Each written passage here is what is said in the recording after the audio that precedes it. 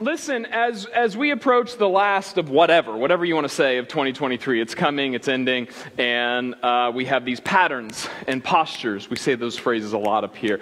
One of the patterns and postures is to celebrate the birth of a new year, and we all get together and have celebrations and stuff at the end of a year, celebrating the next year. And I'm impressed at, it's probably just because of the stuff that I keep studying and personal things that surround. I've been really interested in how, as I ask people, hey, what are your holiday plans? What are your New Year's Eve plans? There's just this lace of anxiety. Does anyone, maybe this will make you anxious, but does anyone like the idea of a new year and this year's ending and next year's coming? Does anyone like, it brings a little bit of anxiety of like, oh, I got to do something? Maybe? Yeah. Does anyone not want to admit that it brings them anxiety? That's okay. Don't raise your hand. That's fine. Who wants to do that at the beginning of a church service? Yes, I'm anxious. I'm here and I'm anxious. Thank you. Yeah, so... I think that as we think about these postures and patterns that we have, like we have the posture of celebrating New Year's Day, New Year's Eve. People, you guys get off work for New Year's Day? Anyone? Anyone want to cheer for that? No? Okay, fine. That's fine. I would be thankful, but, the Bible says be thankful in all circumstances, but, whatever. It's your own. You don't have to be thankful for that. I'm interested that we see these postures in nature. And this is a side. I'm going to start with something here, and then we're going to go a different direction, but I feel led to say this morning. You know what's interesting about nature, just patterns in nature, and whether you talk about uniformity in nature, like gravity always pulls us down. That's why I'm not floating up here while I talk to you. Wouldn't that be weird? How long you want me to do this? One more time? Okay. So, that was one too many. But gravity holds us down. Fire's always hot. Ice is always cold. Those sort of things. It's also interesting that in nature, you don't really control any of it, do you? I'm fascinated when I go hunting, and being in nature is always so helpful for the deepest parts of what it means to be me, whether you want to define that as soul or spirit or whatever. People have these different ways of looking at different words, but we'll say soul as the Hebrew word nephesh, right? When I'm in nature, I recognize those squirrels are gathering nuts, whether I'm here or not. I don't give a hoot about me. They're just living. These deer are pattering in the woods, whether or not I'm here. The weather's going to happen. The wind's going to create change and blow my scent exactly where I don't want it for hunting, and I have no control of it. And it's interesting, oh anxious person, hear me, lean in. Again, this is free, this is a side.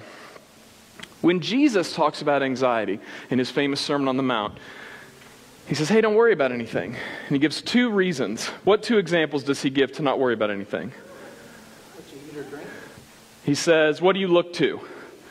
Birds. You look at birds, and what else do you look at? Flowers. Nature. Isn't that interesting? And if you study psychology, counseling, one of the things that they talk about is grounding, or just getting in nature, the idea of just like getting outside, going for a walk. I think it's interesting that when Jesus talks about anxiety, he recognizes, you know what you should do?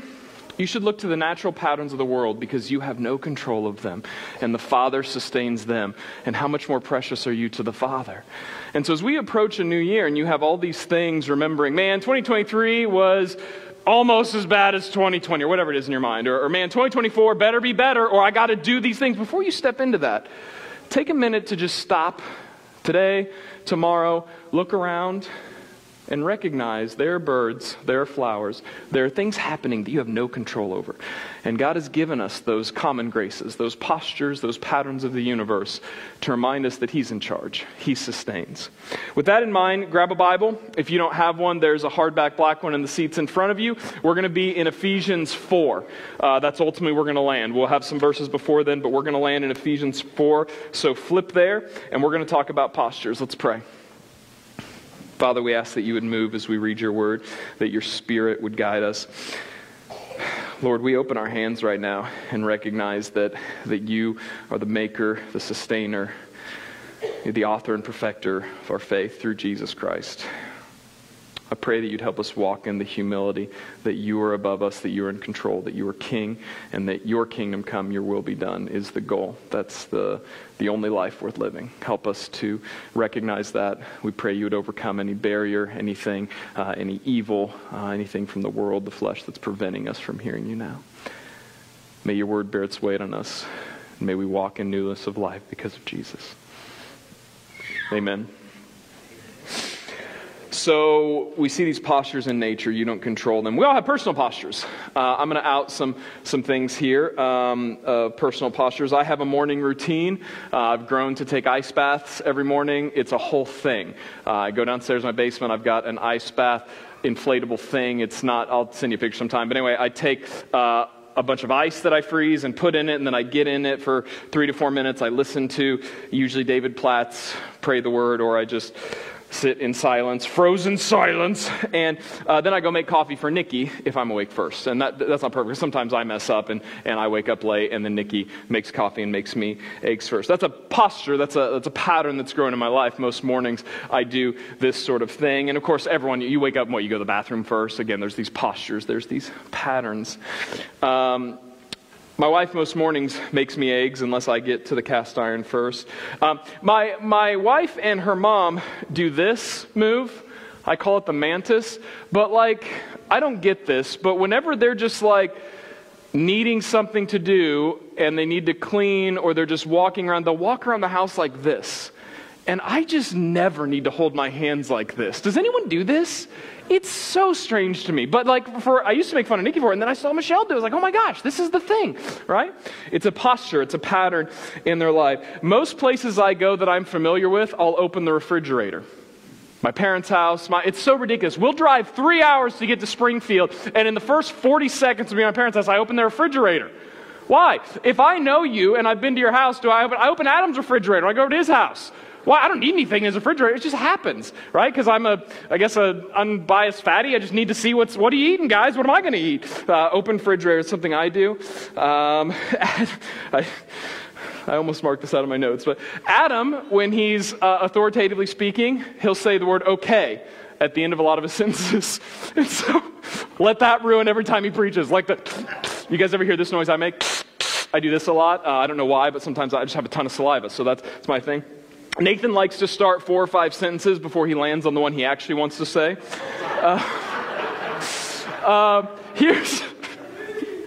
I do a great Nathan impression that very few people have ever heard, but someday we'll do it. Anyway, I've got something that my son has outed me on recently as a posture of mine. Cohen, will you come up here? Cohen's in the realm of postures, Cohen's going to show you 2 things. So Cohen does jujitsu. All of my kids do jujitsu. Gracie Barra, jujitsu, a little hype to them. We've got a couple coaches in our church who do that, Zach and stuff. Cohen, will you show me the black belt posture? Huh? You don't have to clap. Now, Cohen recently let me know what pastor posture is. So I get in front of a mirror. Every time I put on a shirt, I get in front of a mirror and I do this thing. What is pastor posture? So show it one more time. Pastor posture? There it is. Okay, you can sit down. Thank you. Apparently, I didn't know this about me, but I see a mirror, I put on a shirt, and I look at myself, I go to the side, and I do this. And I don't know if it's because I need to make sure I have a manly chest, if it's because I want to make sure I don't look like a fatty in that shirt. I have no idea. I mean, I could, pick your insecurity and overanalyze me to death. But I always do this, right? No matter what it is. I'll put a shirt on, a t-shirt, whatever, and I'll just... whatever. I don't know if I need to stand up straight, Davey. I don't know, Grandpa. But this is what I do. We all have these postures. In the scriptures, there's postures given to us. And I think it's interesting that we have a posture of sin and rebellion. We talk about a lot. But God gave the Israelites patterns, rituals, rhythms, postures for them. They had 7 specific festivals, and we could list them all, but you can go research them. Throughout the year, they had several festivals, things they would come back to. Why?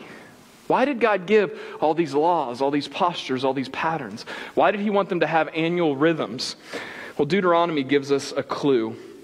Deuteronomy 6, verses 4 through 15. We're actually just going to read verse 4 and 5 and then verse 12. You can go back and read Deuteronomy 6, 4 through 15. It's very important verses. I think they're very great. They're really helpful for parenting. They're really helpful for how you think about the world around you. Here's what's said. Hear, O Israel, the Lord your God. This is the Shema. Say Shema. It's a prayer that all Hebrews, Jesus would have prayed this prayer several times a day. Hear, O Israel, the Lord your God. The Lord is one. You shall love the Lord your God with all your heart, with all your soul, and with all your might. And it goes on to say, hey, write it on your forehead, write it on the doorpost, talk about it with your kids when you're awake and when you're lying down. Go to the meeting place and talk about the love of the Lord. Talk about God. Never stop telling people about God and what he's done. Why? Well, because you're about to go get in this land that God's going to give you. You're going to have cisterns that you didn't dig. You're going to have cities that you didn't build. You're going to have all this stuff that you didn't acquire. God acquired it for you. Here's verse 12. Take care lest you forget. Say forget.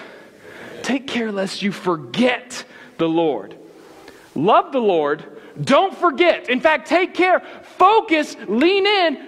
Don't forget the Lord. Why? Because our forgetter works really well. Our forgetter works great. It's really easy to forget the things that we value most. You want an example? How healthy have you been eating the last week?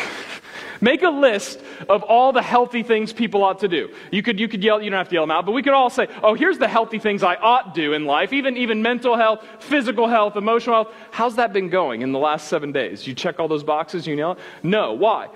Because you're a slob who just decided to rebel against everything good and pleasant? No, because you forget. Your forgetter works really well. Did you remember not to yell at your kids in the last week? Oh, no, you forgot, and you raised your temperature. Did you remember to not be crass and coarse and biting towards your spouse? No, you forgot. Our forgetter works really well. Come spend 2 hours in my home. You'll see how well our forgetter works. It works very well. And here, when God says, hey, love me, I'm about to provide all these things I promised for you, but follow these postures and patterns so you don't forget. Our natural posture is rebellion. Just like pasture posture, right? We're trying to control our circumstances, make sure I have a whatever it is, stand up straight, manly chest, whatever. And so we're trying to control these things, but it's a posture that we put on for ourselves to control. Forgetting the Lord, forgetting that it's God who creates and sustains us. In fact, the lies of Satan work a lot like this. We talk about this every Sunday, right? In fact, I say that we talk about this every Sunday, so you remember that we talk about it every Sunday. But in the garden, what did evil say? The very first thing the serpent did was appeal to our pride, our insecurity, our fear. And evil said things like, did God really say he would take care of you? Did God really say he'd work out your marriage? Did God really say that he loved you? Did God really say he'd be with you always?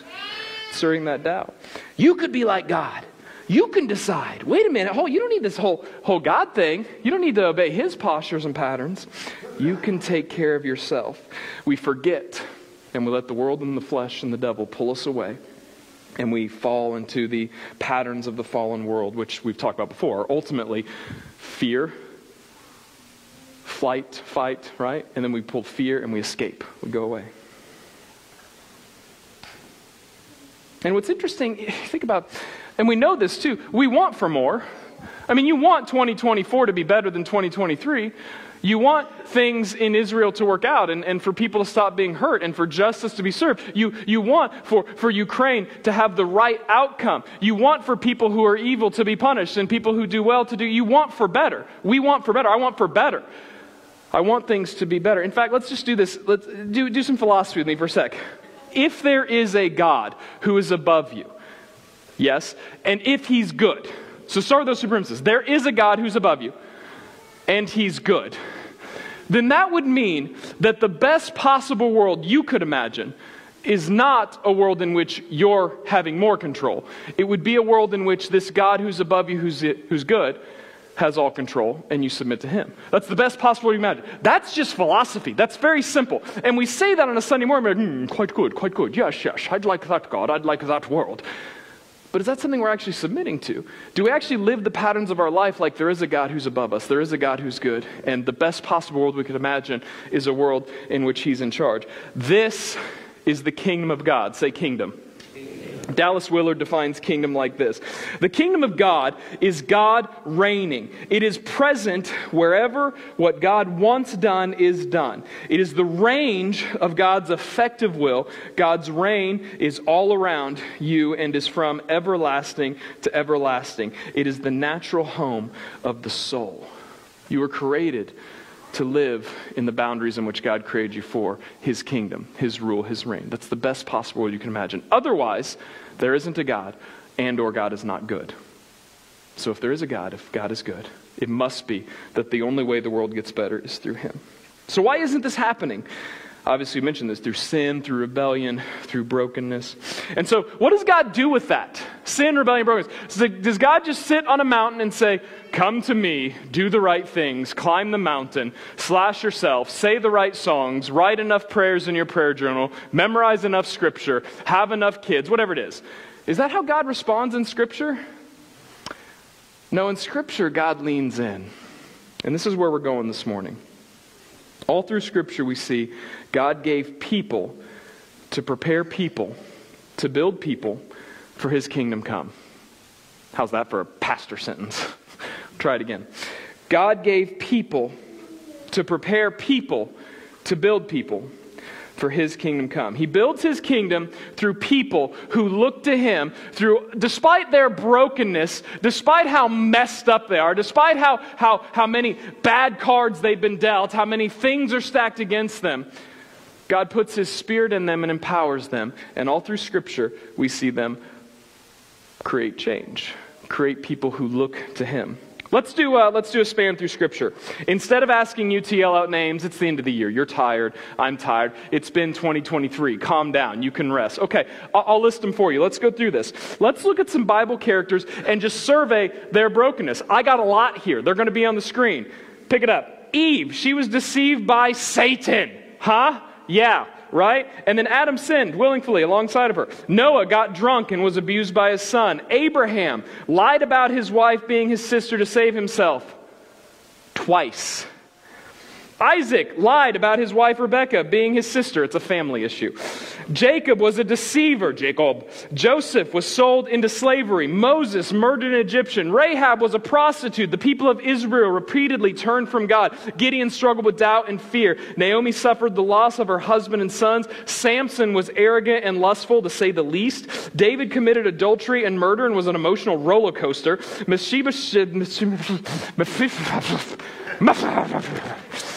I'm not even going to try. That's not going to happen. He was crippled. Elijah struggled with depression and fear. There's verses that imply he was suicidal, by the way. Those of you who've gone through suicide ideation. Jonah disobeyed God's command. Hosea married an unfaithful wife. Esther was an orphan in exile. The woman at the well had multiple failed marriages, to say the least. Levi was a tax collector, a traitor. Mary Magdalene was possessed by demons. Martha worried about stuff and things is her thing. Lazarus was dead for 4 days. What's your excuse? Like, come on. I wrote that. I was like, hold on. That's kind of, top that. Lazarus was dead. Zacchaeus was a corrupt tax collector. Peter was a hothead who denied Jesus. He was a part of the inner circle, inner three. He seems like a terrible schmuck. Thomas doubted Jesus' resurrection. Paul persecuted and sought to kill Christians. Cornelius was a Roman centurion who turned to Jesus. Eutychus, he fell from a window and died during Paul's preaching. You ever think we're going long and boring? We got you. Someone's worse. Every time I think, man, we're going long. Ron's standing up too soon, whatever it is. No, Paul made people fall out a window and die because of his preaching. So, calm down. Listen, these are the people of the Bible. And this was a short list. I had 101. And I just started deleting some back and back and back because we couldn't do this forever. And you start hearing this and you find yourself now, wait a minute. God gave people to prepare people, to build people for His kingdom come. And the example, the climax, God coming down to earth is Jesus. Here's what Jesus says. As soon as He hits the scene, what does Jesus teach? When I say Jesus, you say kingdom. There it is. Yeah, sorry, it's been a while. It was 2 years ago we did that series. I'll do it again. Repeat. When I say Jesus, you say kingdom. When you think of Jesus, you have to think about the kingdom. Jesus came for what? Why? Kingdom, right? Jesus said in Mark 1:15, the time is fulfilled, meaning all this stuff that you're hoping for, everything you want for 2023, 2024, 2025, your hopes, your dreams, everything that's in your head, stop. It's fulfilled. The kingdom of God is at hand. It's right now. Repent. Change your mind. Rethink about what you think about. Metanoia in Greek. Repent and believe in the gospel. Jesus brings the kingdom, God's desire and will, by living the life that we should have lived and couldn't. And then He died the death that we deserved, taking on our separation, our condemnation, so that through Him we could have life, a right relationship with the Lord. This is why Paul writes in Romans 5, For if because of one man's trespass, death reigned through that one man, Adam and Eve, much more will those who receive the abundance of grace and the free gift of righteousness reign in the life through one man, Jesus Christ. For as by one man's disobedience the many were made sinners, so by one man's obedience the many will be made righteous. And now we get to Ephesians 4. How's that for an intro? In Ephesians 4 now, Paul is going, he spent the first time in Ephesians unpacking all this beautiful story. I just unpacked how we were chosen and God brought us in and He sealed us in His Spirit only through our faith. And that although we were dead, walking dead, thinking we're alive but actually dead, that Christ made us alive through His death and resurrection because of God's great love for us. And then we get to Ephesians 4. Starting in verse 1. I therefore, a prisoner of the Lord, urge you to walk in a manner worthy of your calling to which you have been called. Meaning everything you do in life is for the calling to which you've been called. That should raise a question mark. What? I should walk what? What does that mean? How have I been called? With all humility and gentleness, with patience, bearing with one another in love, eager to maintain, preserve the unity of the Spirit in the bond of peace. Listen, if you're in this room, or you're in any room with other Christians, you have an eternal bond of peace because of the Holy Spirit in you. That supersedes every bias you might have. That supersedes being liberal or conservative. That supersedes who you voted for. That supersedes all your personal agendas, what you think about gun control. All of that is set aside because King Jesus has superiority. King Jesus has all authority in heaven and earth. And Paul goes out of his way over and over in Ephesians to say, Ephesians is about unity, by the way. Unity in what? Well, unity in Christ because of His Spirit. And Paul goes on to unpack this. There is one body and one Spirit, just as you are called to one hope that belongs to your call. One Lord, one faith, one baptism, one God and Father of all, who is over all, through all, and in all. There is one. Highlander, there can only be one, right? No. There can be only one. Either way, this is the idea, though. There's only one. And imagine this. In a Roman culture, in any culture where they're looking to all these different gods. And we have our gods today.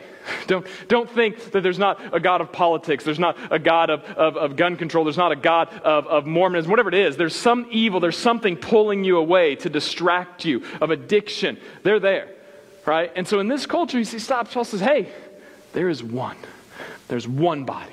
There's one thing that unifies us, and it's King Jesus through His Spirit. Now, here's where we land. Verse 7.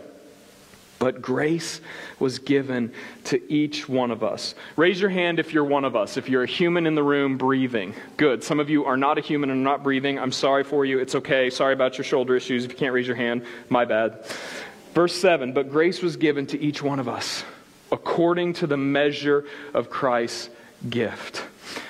Here's where Paul's been going this whole time. Paul wants you to know that if you believe in Christ, you're gifted. In fact, he says in Ephesians 1, he says, if you put your faith in Jesus, you received His Holy Spirit. Holy Spirit, when you think of Holy Spirit, you can think about all sorts of things. You think about gifts, you can think about power. The first thing you need to think about is presence. Say presence. God's presence in us. That's the same God who speaks the universe into existence. The same God who empowered all these idiots in Scripture who constantly go against God. He empowered them to do all the good things we read in Scripture. That same God's presence is in you. Ephesians 1 says, in Him, Jesus Christ, you also, when you heard the word of truth, which is happening right now, you're hearing the word of truth this morning. So none of us in this room or listening at home or watching or whatever, you have no excuse. Once you've heard the word of truth, the gospel of your salvation, and believed. Some of you have made that step. You don't believe, right? But if you've heard it and now you believe, you were sealed with the promise of the Holy Spirit. That word sealed is the same word that was used for kings when they heated the wax up and they put a seal on, they gave it to someone. The only person who could break the seal was the king. The person the king had the authority. This is the same concept Paul's putting here. You were sealed by the King with the Spirit. His Holy Spirit is in you. It marks you. It seals you. It's our guarantee of our inheritance until we acquire possession of it to the praise and glory. So Paul goes out of his way in Ephesians 1 to say, if you believe in Jesus, You're sealed in the Spirit. You have the Holy Spirit in you. And you've been set free from your sin by Christ for what? For good works. Ephesians 2, starting in verse 5. Even when we were dead in our trespasses, He made us alive together with Christ. By grace you've been saved. Verse 8, for by grace you've been saved through faith. This is not of your own doing. It is a gift of God. Not a result of works. You didn't climb the mountain. You didn't do your own thing. You didn't bring yourself to church. God brought you here. Quit thinking you have all this control and power. That's where anxiety lies. It's all about you. Pastor Posture, I'm in control. No. Quit thinking. God did it. It's not about you so that you can boast. Not a result of your works. Verse 10. For we are Jesus' workmanship, His workmanship, created in Christ Jesus for good works, which God prepared beforehand, that we should walk in them.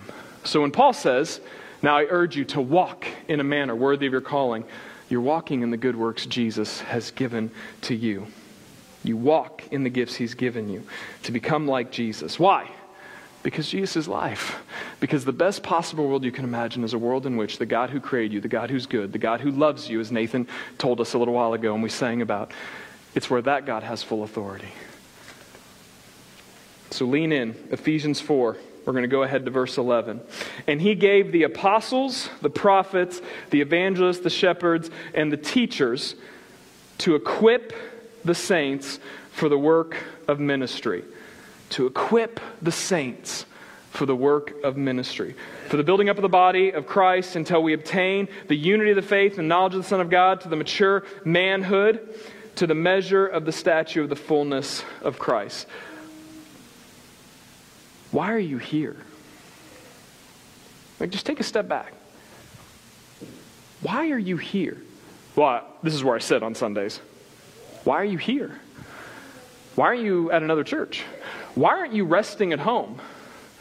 Why aren't you ice fishing? I don't know what people do in the wintertime. It's weird. But why aren't you hunting? It's still bow season. Why are you here? I mean, it's holidays are busy for everyone. Why are you here? Paul tells us, for the work of ministry. You exist. You're here. You're gathering because there's one body. There's one Father, one faith, one baptism, one God who's the Father above all, in all, through all, one Savior, King Jesus. And you're here for the work of ministry. What is ministry? Jesus tells us, Mark 1:15, the time is fulfilled, the kingdom of God is at hand. Repent and believe in the gospel. Ministry is you repenting and believing the gospel and telling other people to repent and believe in the gospel. Why are you here, Christian? To repent and believe in the gospel and do the work of ministry to tell others to repent and believe in the gospel. This is why Jesus taught us to pray. What? Thy kingdom come, thy will be done. Do not forget. Remember His kingdom come. One of the first memories that I have of this equipping, being equipped, I was 7th grade. I was at Super Summer. Anyone ever been to Super Summer? Give me a whoop. Anyone? No, just me? Whoop, whoop? Okay, fine. Josiah shook his head. He just doesn't like to whoop in public. Don't whoop in public. We don't whoop at church. Come back. So I was at Super Summer, and I was worshiping and singing songs, and there was a moment where I felt the presence of God.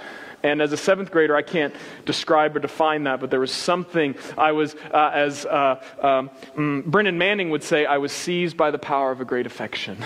And God moved in me. And all of a sudden, there was like power. There was confidence that I don't normally have. Remember, I'm the pastor posture guy, so whatever insecurities in me. I had this confidence. And as a 7th grader, I stood up and I saw all these people around Pike Auditorium at Southwest Baptist University, and there was really uncomfortable seats at the time that were obnoxious to get on. But I saw these people sitting and crying or lining the sides, and I felt compelled to go pray with them. And I started hopping over seats, and I started praying with these people. I didn't know them, just started praying with them. And it's interesting that even at that time, when the Lord first started gripping at my heart, from the very young, ignorant age of a 7th grader, God was equipping me to know the rest of your life, you're going to hop whatever barriers are necessary to show other people how to look to Jesus. That's your life. That's what you're going to be doing. And that's refined. At the time, I thought I was called to youth ministry. And so I went to school and studied youth ministry and all that. And it's interesting that as God continued to find that, as I continue to look to Jesus, that's my life in a nutshell. The word of God burns in my bones, as Jeremiah would say, and I am willing to overcome whatever barrier necessary, hopping any seat that needs to be hopped, to sit with the Lord with you and show you who Jesus is. That's what being equipped and equipping others looks like. And then here I am talking about that. But not all of us are here preaching every Sunday, right? But we're all called to the work of ministry. Say, I'm called to ministry. Yeah, and our culture's kind of made that weird shift where it's like, are you called to ministry or not? It's uncomfortable because all of us are called to ministry. Sorry you don't get that pass just because you're old or you're young or you're crippled. Go back to the list, right? There's several people who don't seem like they should be called, but yet we're all called to ministry. I want to mention some other people in our church and some things they do. I felt led to, I worked on this list with some folks in our church. At the risk of maybe embarrassing some of these people, here's some things that come out of our church. Think about kingdom. You think about people who are following the Lord. What are things that come out of them in a kingdom? We're all not standing up here preaching or hopping seats to pray with people when we're 7th graders. Maybe you are. Charlie Harrison, he comes to the church at least once a week to do several repairs throughout the church. Lee takes the bus for an inspection and repairs. At least he takes it driving once a month. Just decides, I'm going to go take this in the van. Sarah McDonald subs on Sundays for school teachers who can't be there. She just hops in. She says, hey, I'll get in the game and I'll help out. Josiah and Jimmy meet twice a week, super early with the shepherds because they believe God's called them to be a pastor, to be a shepherd, and they're being equipped. And they meet stupid early in the mornings. Sometimes Josiah works like an 18-hour shift, something ridiculous, and then he still wakes up with his energy drink in hand, and he shows up to meet. Those guys aren't on staff, but they're gathering together to shepherd and to figure out what it means to follow God's calling in their life. Kathy Mills comes and changes the laundry in our church because church have laundry. Did you know that? Crazy. Weird how that works. Kim Darrington serves in Kidland on Wednesday night. She's been doing that for several years now. Ron checks in with the office several times a week for repairs. Garrett checks pins in the seats. You'll find him fluttering about before or after service, checking pins and cards in the seat.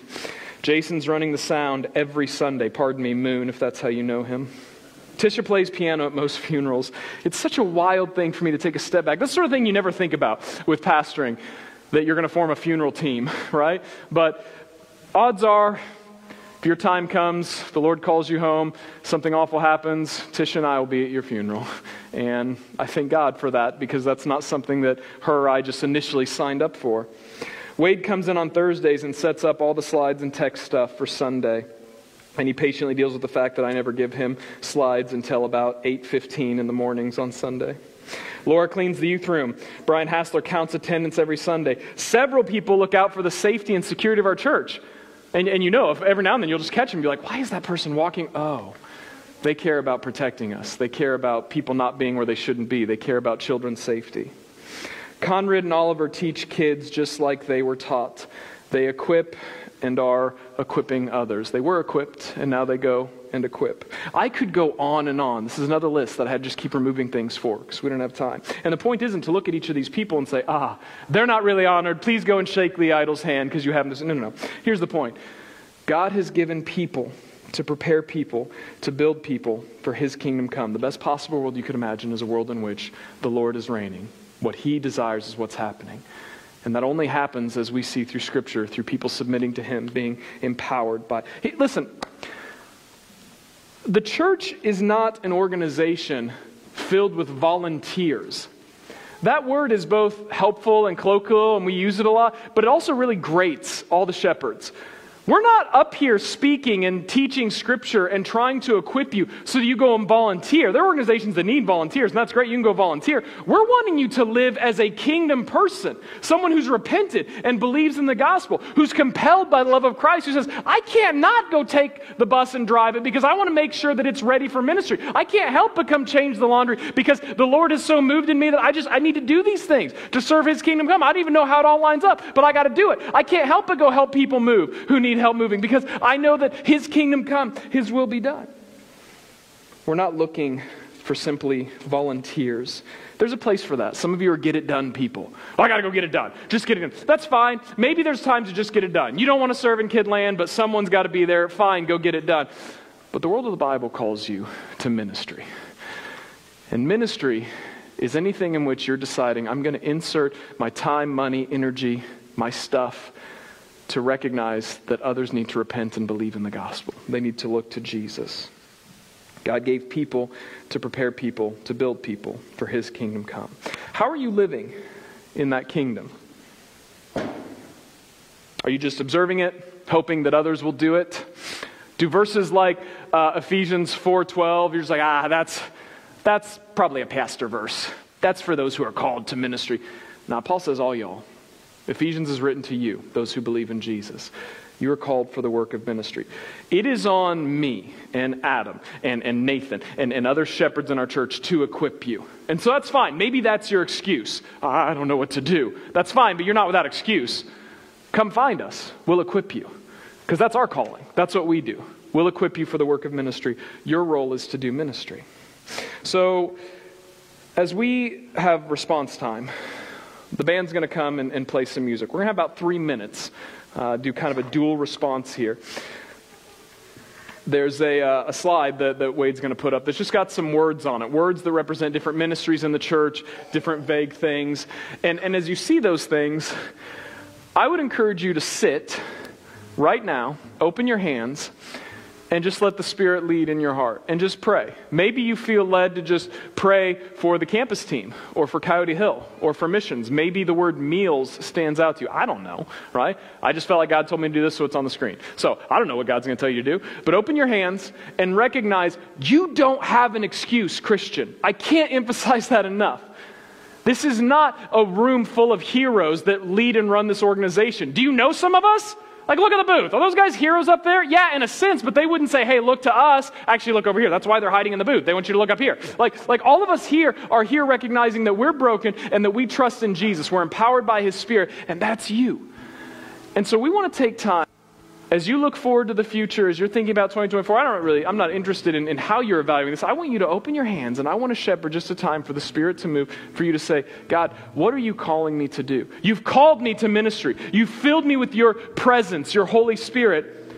Now, how do I live for the kingdom? How do I actually live for your kingdom come, your will be done? As you sit and do that, you'll find these cards in your seat. It's another option for response. It says, my next step. If you are sitting there like, man, something's stirring to me. I'm really interested in whatever campus is, or youth, or meals, or Kid Land. That's really something's moving in me. Man, write it on this card. Put your name, your email, your phone, whatever, your CB handle. We'll find a way to get a hold of you. But put your name on here and write what God's saying and put it in the offering plate later on. I'm convinced that when Jesus says, thy kingdom come, thy will be done, that he meant it. I'm convinced that when he said, receive the Spirit and breathed his presence into us, that he meant for us to go and live like Jesus. The only life worth living is living like Christ. And we don't have a shot at living like Christ unless we're doing it as one together, being equipped and equipping others. That's literally what the verse says. He gave the apostles, the prophets, the evangelists, the shepherds, and the teachers to equip the saints for the work of ministry, for building up the body of Christ until we attain the unity of faith and the knowledge of the Son of God, to mature manhood, to the measure of the stature of the fullness of Christ. Whatever your excuse is right now, whatever your barrier, you might say, I'm too new here.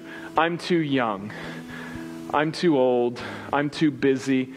Could you at least open your hands and ask God about it before you decide? Before you put on your version of the pasture posture and say, oh, I've got this figured out. Could you just step back and say, God, what are you calling me to? Because your word says I'm supposed to minister, and I don't know what that looks like. Let's start this next year by opening our hands to be obedient to the Lord. Let me tell you a quick story. When I first started doing the youth ministry here, I don't know if my heart was in the right place or not. It was kind of, get it done, you've got a degree, the kids like you, things are on fire, just step in there and play your songs, you're a funny guy, the kids will listen to you. And that's how it started. And so, whew. Some of you, when I look and I see your faces, it's like, man, that was so formative for me and my family, because it was one of the things God used to remind me, you're called to sit with people and show them who Jesus is. And here's, it's not about me. Lee Idle at the time was helping me, and I don't know his original heart in helping me either. I think it's just because he was, transporting hundreds of kids all the time there, because that's what he does. He's literally a living bus. And there was one conversation we had that I'll never forget. I was talking about being in the youth consistently. He said, sorry, this is too vulnerable for Lee. He said, I don't think I'm cool enough to be in the youth. Raise your hand if you've been in the youth group with Lee Idle. Yes or no? Is Lee Idle cool enough? Absolutely. And it's not just because Lee Idle is tall and got farmer swag. It's because Lee Idle loves Jesus, and because he's been called and equipped by Jesus. You don't have an excuse. You've been called to ministry. I'm going to quit pressuring you. We're going to listen to the Spirit. God, I pray that you would guide us right now as we open our hands. I pray that you would pull us from the anxiety, the tension, the excuses, and I pray that your Spirit would move as we see words on a screen of ministry. I pray that your Spirit would move beyond that, of the ministries that you're building up in people that we don't even have a name for yet, because we want to see your kingdom come, your will be done. Because that's how you told us to live. We know that you are life.